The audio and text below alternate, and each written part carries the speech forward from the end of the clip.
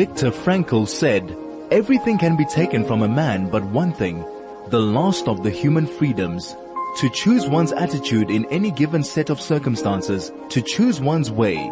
This is Finding Human with Sue Jackson. Stay tuned for the next hour as Sue explores the human psyche, what makes us tick, and how to live better, more fulfilled and more meaningful lives. Only on 101.9 High FM.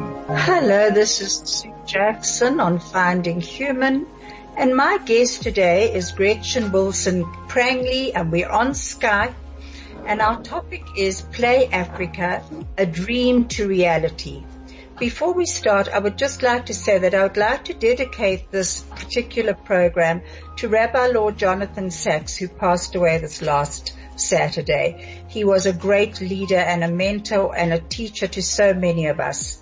And Gretchn, what he did say, which I love this quote, he said, "God has given us many faiths, but only one world in which to coexist. May your work help us cherish our commonalities and feel enlarged by our differences." Isn't that beautiful? It's very beautiful and very poignant at this time. Absolutely. Gretchn is a co-founder and CEO of Play Africa. She's going to be telling us about it. She's a journalist. She is a co-author of Dust to Diamonds, and she has been a reporter. She's was an American living in South Africa now. Her CV just goes on and on and on. But I must say one of the greatest things about her is that she's a mother of 3 beautiful boys. And how do I know they're beautiful boys? I can see your cup with one of them on. And because your mom-in-law, Jenny, who's a very good friend of mine, shows me a lot of photographs. Beautiful boys. And Gretchn is also married to Anthony Prangley, who I've known since he was a baby and I've loved since then as well. Hello, Gretchn. Welcome. How are you today? Oh, I'm so pleased to be here and to be here with your listeners. It's a really privilege for me to speak with you in this context, and I just thank you very much for having me. Can you see me by any chance? Because I can see you. And oh, you can. Okay, I wasn't sure. You know, I sort of fiddle around with this. Gretchn, just tell me, I've already, Craig is already sending me a thing just to say we're going to ad break quickly. This is Finding Human with Sue Jackson. Only on 101.9 High FM. Hello, this is Sue Jackson, and I'm back with Gretchn Wilson Prangley, and who's the CEO and co-founder of Play Africa. Gretchn is also a journalist with extensive experience. She was the Africa correspondent for American Public Media's Marketplace, and you co-authored that Dust to Diamonds, which is the stories of South African social entrepreneurs. You hold master's degrees in journalism, and I can go on and on, but I would like people to actually look you up on Google, and they'll find you there. And also to look up Play Africa and to pick up all the different YouTubes which are absolutely amazing. Gretchn, tell me about your decision to come to South Africa. Thanks so much, Sue. So I was living in New York City. So as you can hear from my voice, I was originally born and raised in the United States.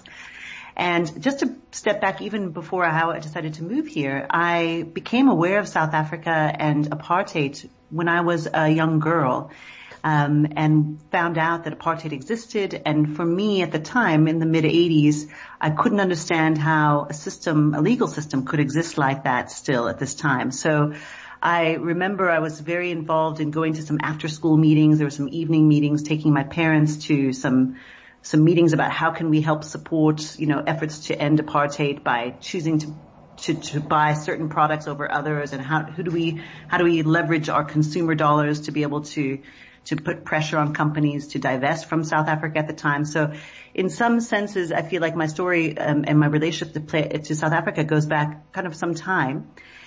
And then, as I was in college, I was very interested in seeing what was happening in the early 90s and the mid 90s here in South Africa. And I thought about coming to graduate school here. But in the end, my life path took a different direction. And ultimately, I ended up at Columbia University studying journalism and staying in New York working as a journalist. But I was working in a corporate journalist job, and it really wasn't me. I really was very interested in journalism as a means to communicate and to achieve social impact so that I could identify and discover stories that were undertold and underdeveloped and underknown in the broader world.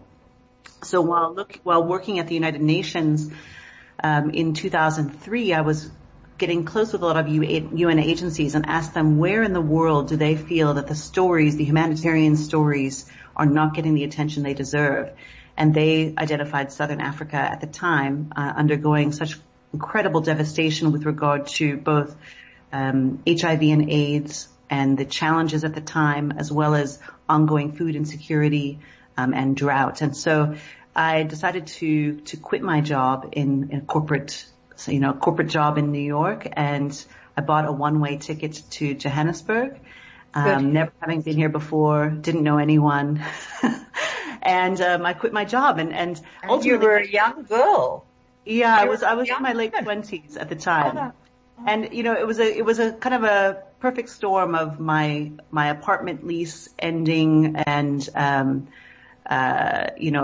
feeling frustrated at this job and feeling like there was more that I wanted to achieve with my life, and now or never was the kind of idea. So, at the time people told me I was very brave to leave everything and start in a new country. And it didn't really resonate for me at the time, but I think now it was a pretty bold thing to do, not knowing anyone in the city. And I had this idea, Sue, that I would land as a journalist, and I was dedicated to telling stories about people and how they were managing in this world of an increasingly global economy and issues around healthcare and women's rights. And I had this whole idea that I would do that, almost as a solo lone wolf journalist, crashing on a floor in some, hotel in some rural area and then moving on to another story. But really, I didn't really expect the fact that I'm a very social person and I like to build relationships and build friendships, and I love to meet people. And so, of course, when I arrived, I landed in Melville. And, by the end of a month, I felt like I had a really strong new network of other journalists and academics and writers and artists and others. And at the time, if you can recall back there, in 2004, Johannesburg, it was a different era of still emerging into the sense of possibility and newness that we felt. A lot of excitement. A lot of excitement. I mean, this is 6 years before the World Cup even. So that was just a thrilling time to arrive here. And I feel like, I had thought I'd stay for a year before moving on to another city or another place. And, South Africa really captured my heart, and I felt really privileged to meet the incredible people that I met here and whose stories and the rich histories, the personal histories, the human histories here were so profound.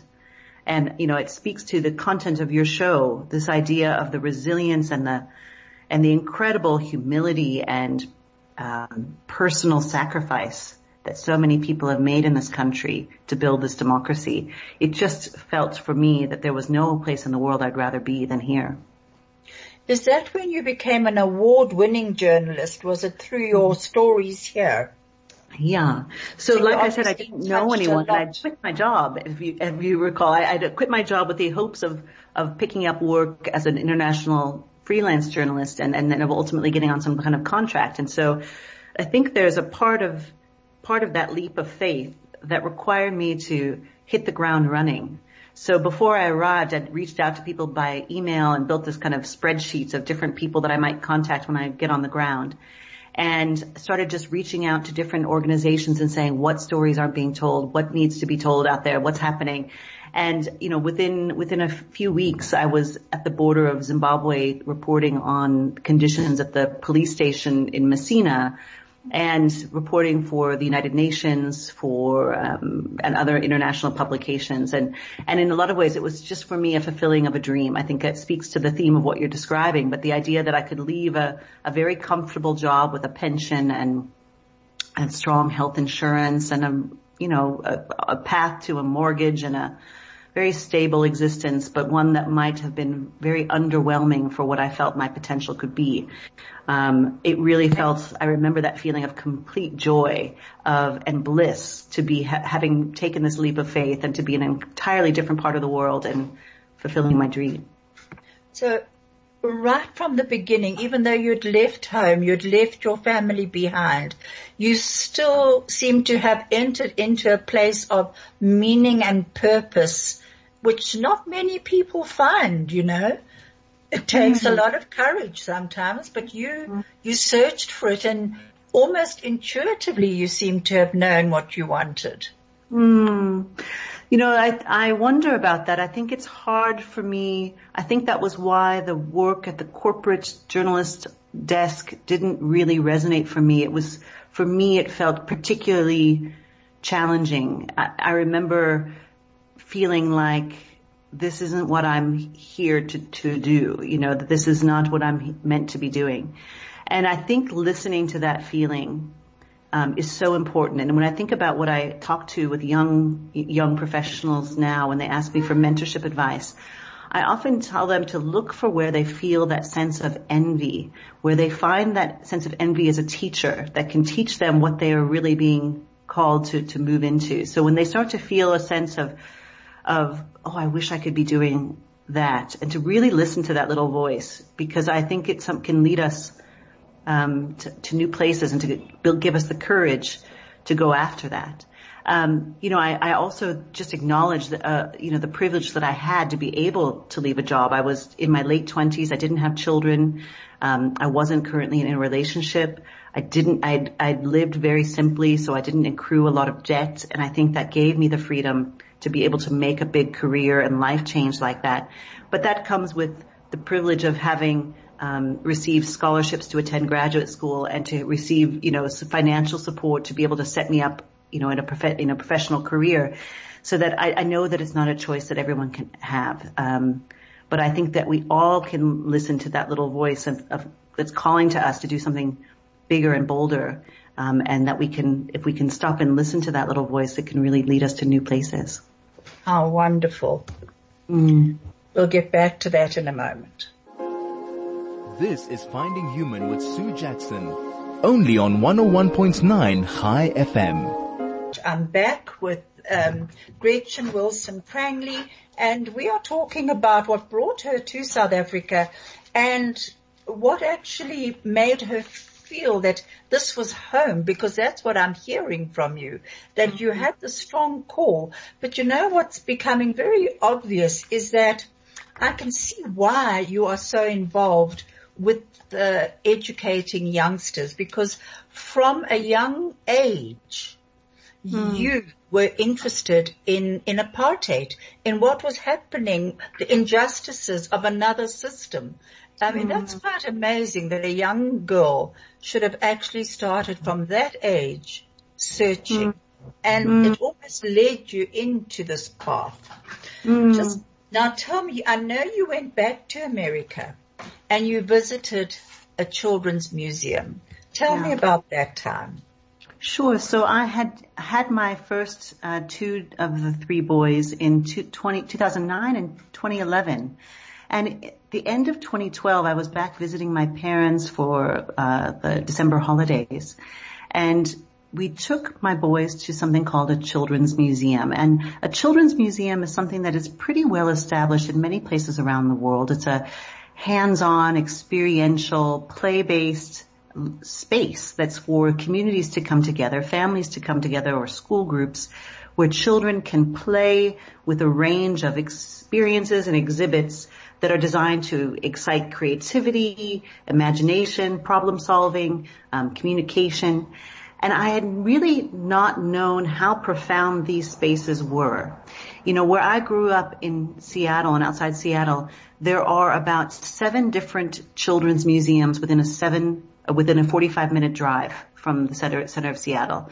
So you can go any direction and go to 7 different children's museums. These are spaces that have been built in communities to bring children and families together through play. When I walked into the space, it was a busy day.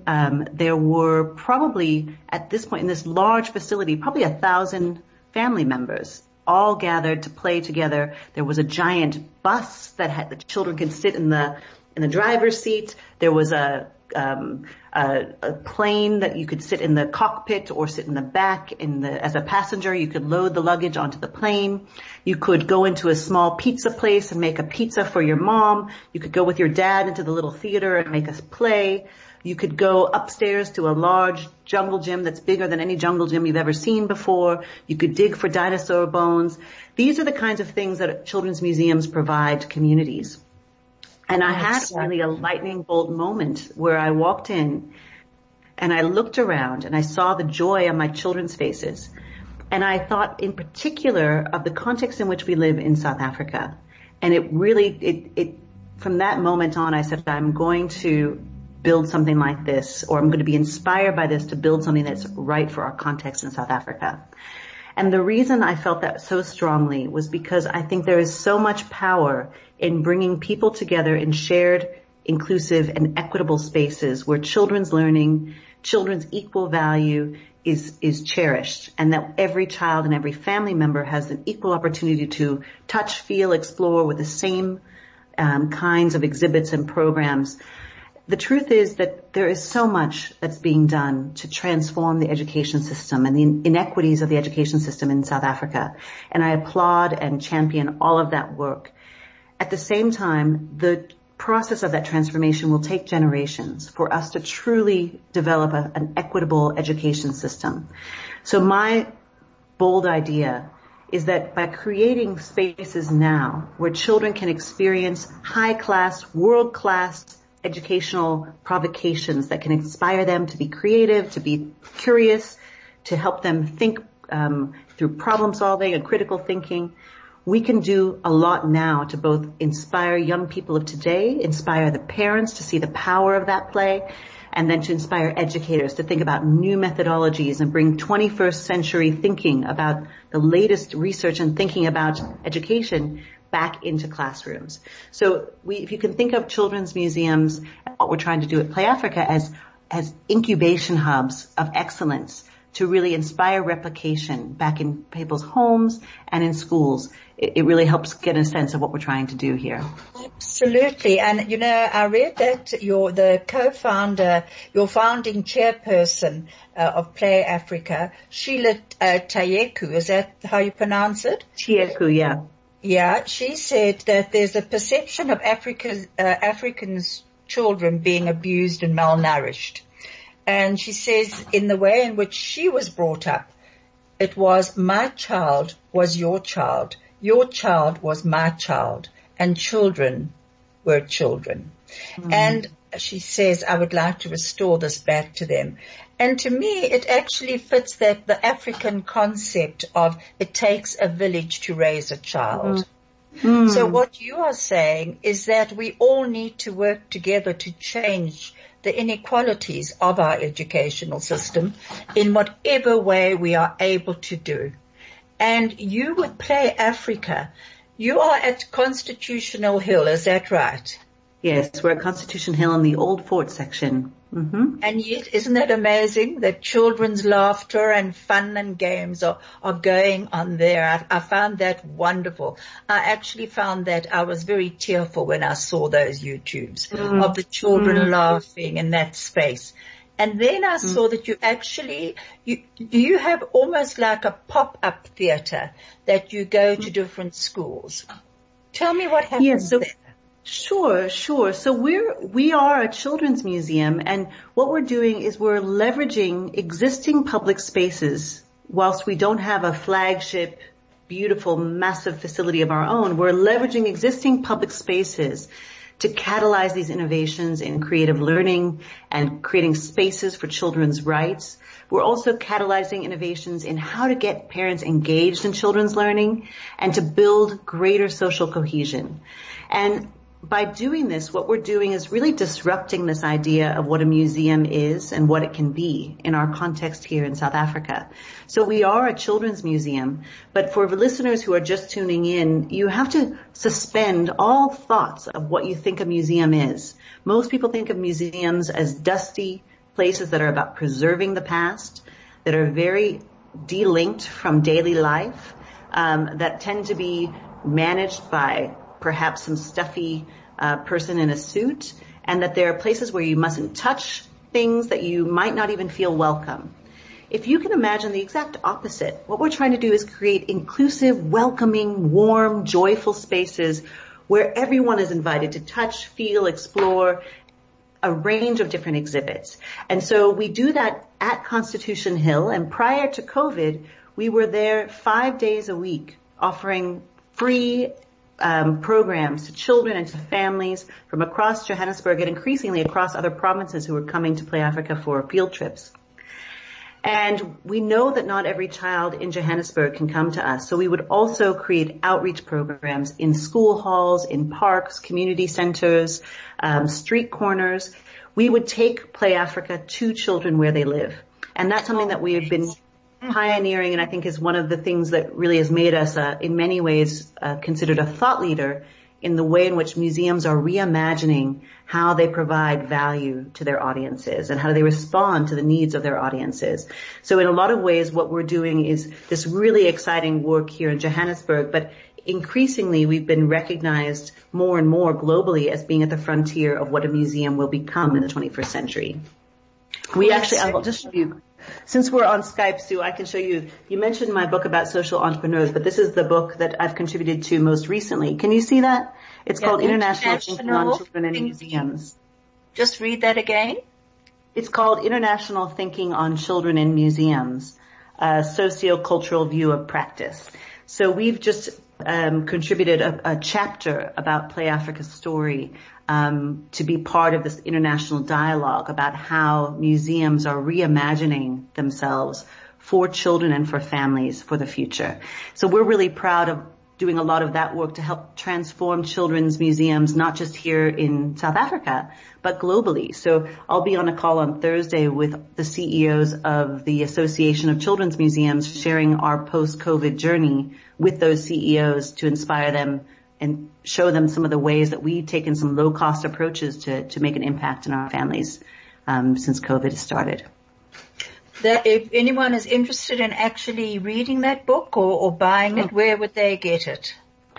It's on order. It's published by Routledge. You can Google it. I mean, it's on Amazon. It's on anything. International Thinking on Children in Museums is what it's called. You know what I loved? I loved seeing in one of the YouTubes children building. I mean, those looked like huge Legos. Mm-hmm. I found it exciting just to watch those children building. And then some of them were building houses, some of them were building cars. Somebody said they were building a taxi. So within that, there's education as well. What do you need in the car for safety or in the taxi for safety? So I was very impressed with that, Gretchn. I must admit, absolutely amazing. I received a message from Sean Waters today, and he was saying developing and fostering curiosity prompts us to ask questions, and that curiosity directly activates the neurotransmitter dopamine, which rewards us by receiving answers to our questions. So I rather like that. It's an article that he wrote on why we should always ask the question, why? Mm. And I think that's very much what your museum is actually encouraging. Mm. Why? And it's multiracial, isn't it? I mean, are you getting all different schools involved now? Yes, exactly. So we work, if you look at last year in a pre-COVID year as an example, in our programs based at Constitution Hill, we would have served almost 9,000 children and educators and parents with 2 to 3 to 4 hour programs in that space. And those are broken down as following, because we are open to everyone, but we do a lot of proactive outreach to schools, low fee and no fee schools that can otherwise not afford opportunities like this. So whilst we are open and 100% open to the public at all times, we do a lot of our marketing and in educator engagement with communities that don't have a lot of exposure like this. So as a result, last year, 91% of our visitors would be considered Black under BBBE codes. And what's really remarkable is that we really want to model what a truly inclusive children's museum or cultural institution could look like. So a lot of what we do is outreach to think about inclusion in different ways. So last year, 8.6% of the children who visited Play Africa were children that we knew to have disabilities. And we do that because we want to reach out and not only ensure that we are inclusive to ensure that, you know, we can manage children if they happen to come and they have a disability. We want to proactively build those relationships with families who might feel typically quite marginalized by public spaces. And that's why we find that we've been able to, you know, really develop a model that we believe is amongst one of the most inclusive cultural institutions that the world has ever seen. And that was also a very moving YouTube that you've got, actually, a video of that, of children in wheelchairs and other children helping them. It was a very inclusive YouTube. Just tell me, what has this done to your soul? How do you feel you have changed with this?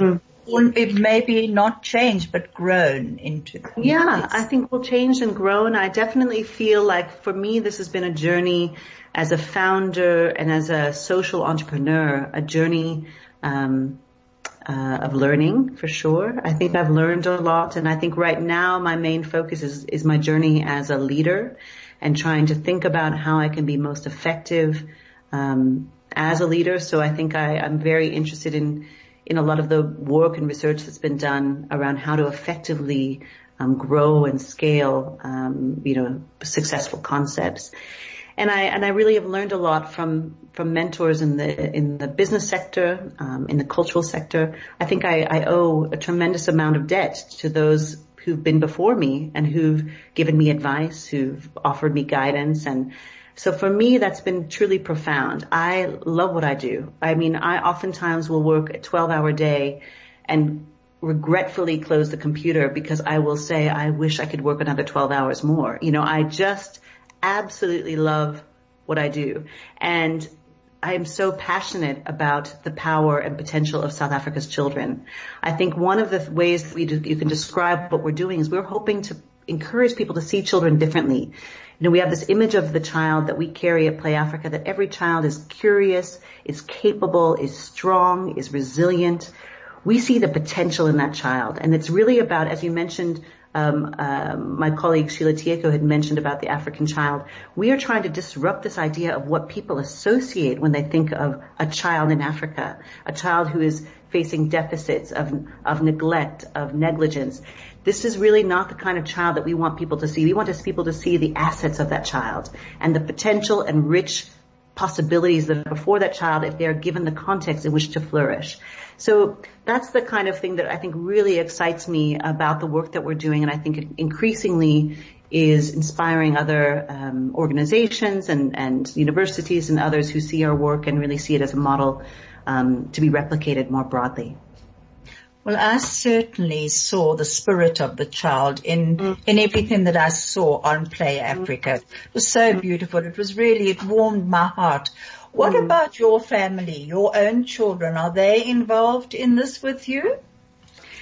They are, and I've got to actually say that, you know, I owe them a tremendous amount of debt myself, because I think as any entrepreneur knows, you spend a lot of energy building a business. It becomes like another baby in your family, you know, and it has required a lot of sacrifice of my personal time, and I'm incredibly grateful for my husband and my children to create the environment in which I am able to be a CEO of the social enterprise. So they've been coming to Play Africa experiences since we started running. I mean, they were toddlers and young boys when we started, and my son Ross, who's the baby of the family, is going to grow up coming to Play Africa. But I think I owe them a tremendous amount because I think I feel very blessed. We'll get back to that in a moment. Thank you, Craig. This is Finding Human with Sue Jackson, only on 101.9 High FM. Hello, I'm back with Gretchn Wilson-Prangley. And Gretchn, what I want to just read out to you, I received this wonderful message from Les Erwig, Professor Les Erwig. He doesn't like me giving him his full title, in Australia. And he said, "Hi, Sue, your program tonight looks fascinating," because obviously it's night time there in Australia. He said, I saw your YouTube on your interviewee. It does remind me about the power of childhood curiosity and the need to foster it. One of the earlier films of the Foster brothers, who later made Octopus Teacher, is a movie called Cosmic Africa, about a young boy's curiosity and how it resulted in his scientific and spiritual exploration and his quest to also instill that curiosity in the next generations. And then he sent details, which I'll send on to you. And it's about a Tebu Madupi, who's is a South African astrophysicist and founding director of Astronomy Africa. He is perhaps best known for his work on the Cosmic Africa project. And he started in a little village without electricity, lights or television. And he goes on, the whole story goes on to say how he craved information. And how part of his reason for wanting to do this, he said, was my annoyance at people telling me that black South Africans were not interested in astronomy. And at the age of 13, he actually he went to he got a scholarship to a school, and he made a crude telescope with a cardboard tube. And Halley's Comet had inspired him. And at the age of 17, he actually won a science Olympiad and a trip to England. Do you know about him at all? I know about him a bit, but he sounds like the story of some of the scientists that we're going to be featuring in the work that we're doing through some of our STEM and science programs through the end of this year and into 2021. Did you know, Sue, that it's World Science Day today? Isn't that amazing? That's amazing. Intuitive, Les. If you're listening in, thank you. You're a true scientist. Well, that's amazing. So what are you doing today for World Science Day? Today, a team of 10 of Play Africa team members are in the inner city of Johannesburg at a primary school there, where they are introducing children to hands-on experiential learning activities through that promote science. And they're doing that in two parts. One is with a program that we're doing called I'm a Scientist, which is sponsored by 3M. And that's about helping bridge, inequalities in terms of science education. And we're really trying to show children, every child, that they can be a scientist. As part of that engagement, they're going to be speaking with Tavani Mashaba Thompson, who's with the University of KZN's Department of Nursing and Public Health. And she's got a powerful story that's very similar of growing up and pursuing the sciences. And she's going to be sharing that story with the children in this classroom as part of the 3M I'm a Scientist program. And simultaneously, we're running our Science Film Festival. So we're introducing children to global films about science. And this is sponsored with support from the Goethe Institute in Johannesburg. And so we're able to introduce them to exciting films about science that are age appropriate, and then taking them to engage in a lot of hands-on experiential science experiments, so that they can not only take the learning that they've seen in the film, but apply it through experiments. One of the things that struck me when I was in the inner city on Saturday, through the Science Film Festival, we partnered in this creative partnership with the Johannesburg Housing Company to take the film festival during COVID to children in inner city flats and in their housing complexes.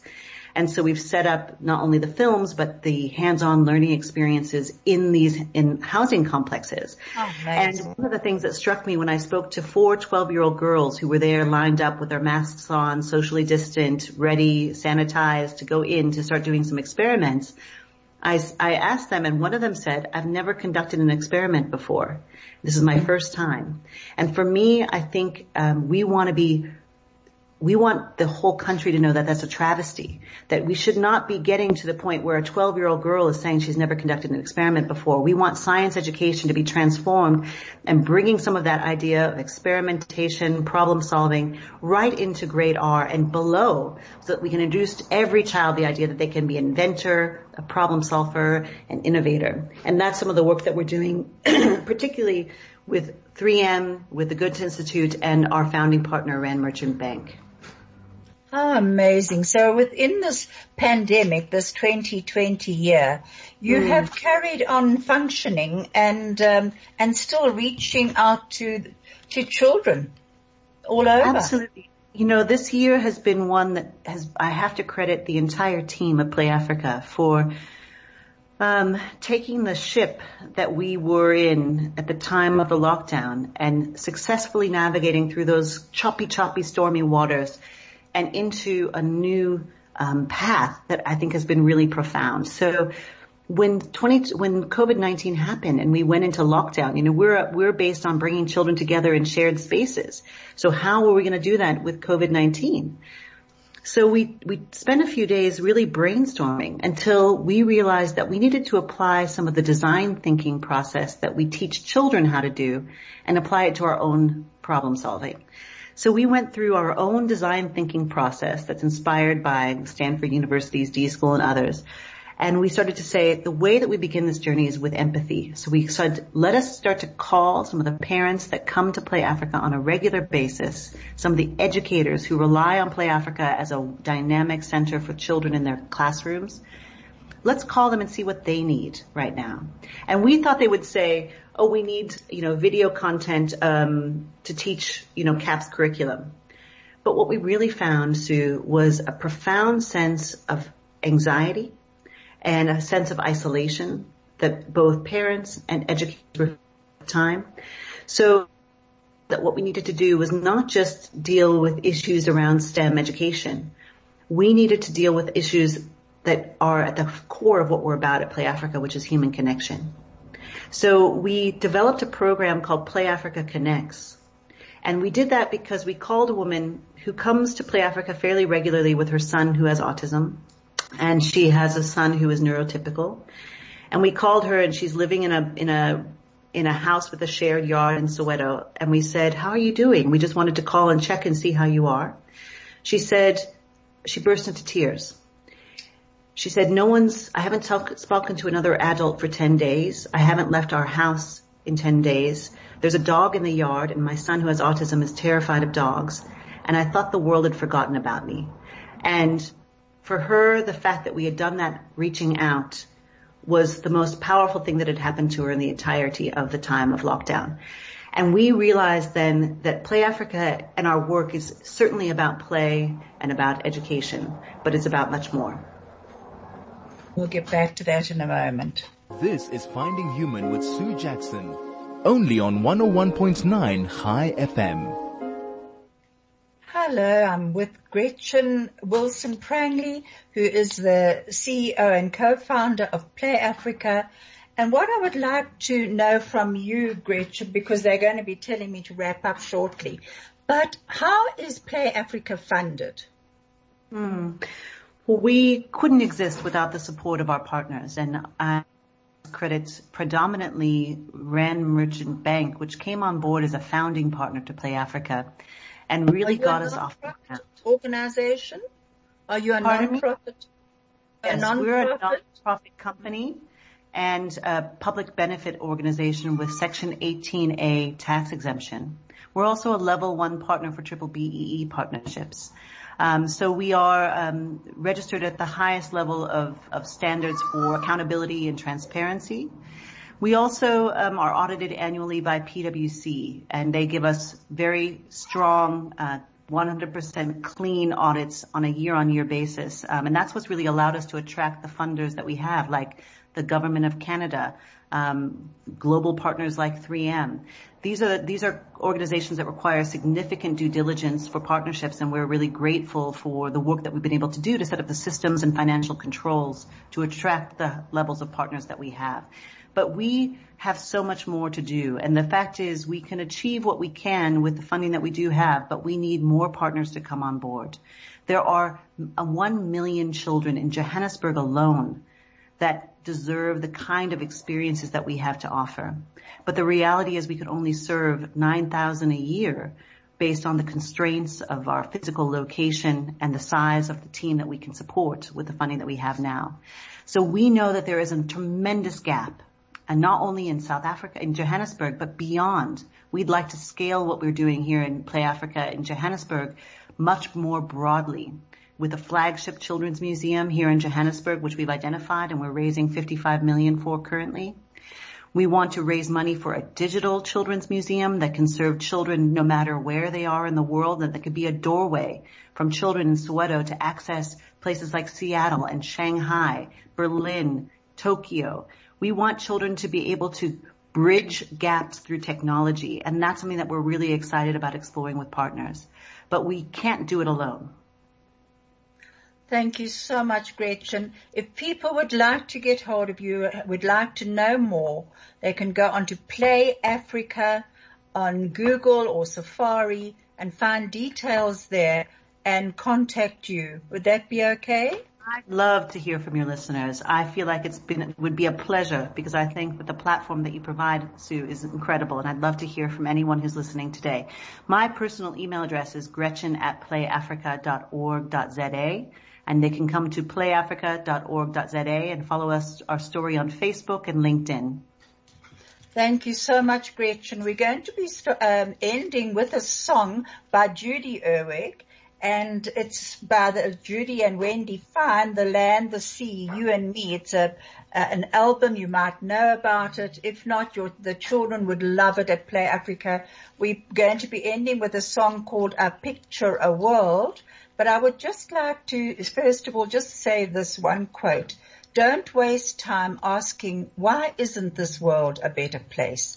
This is only time wasted. Instead, the question to ask is, how can I make a difference? To that, there is always an answer. That's from Leo Buscaglia. Thank you so much, Gretchen. The song will be coming on now. It's called Our Picture a World. I will be in contact with you on the phone shortly. The song will start now. Thank you so much, Craig.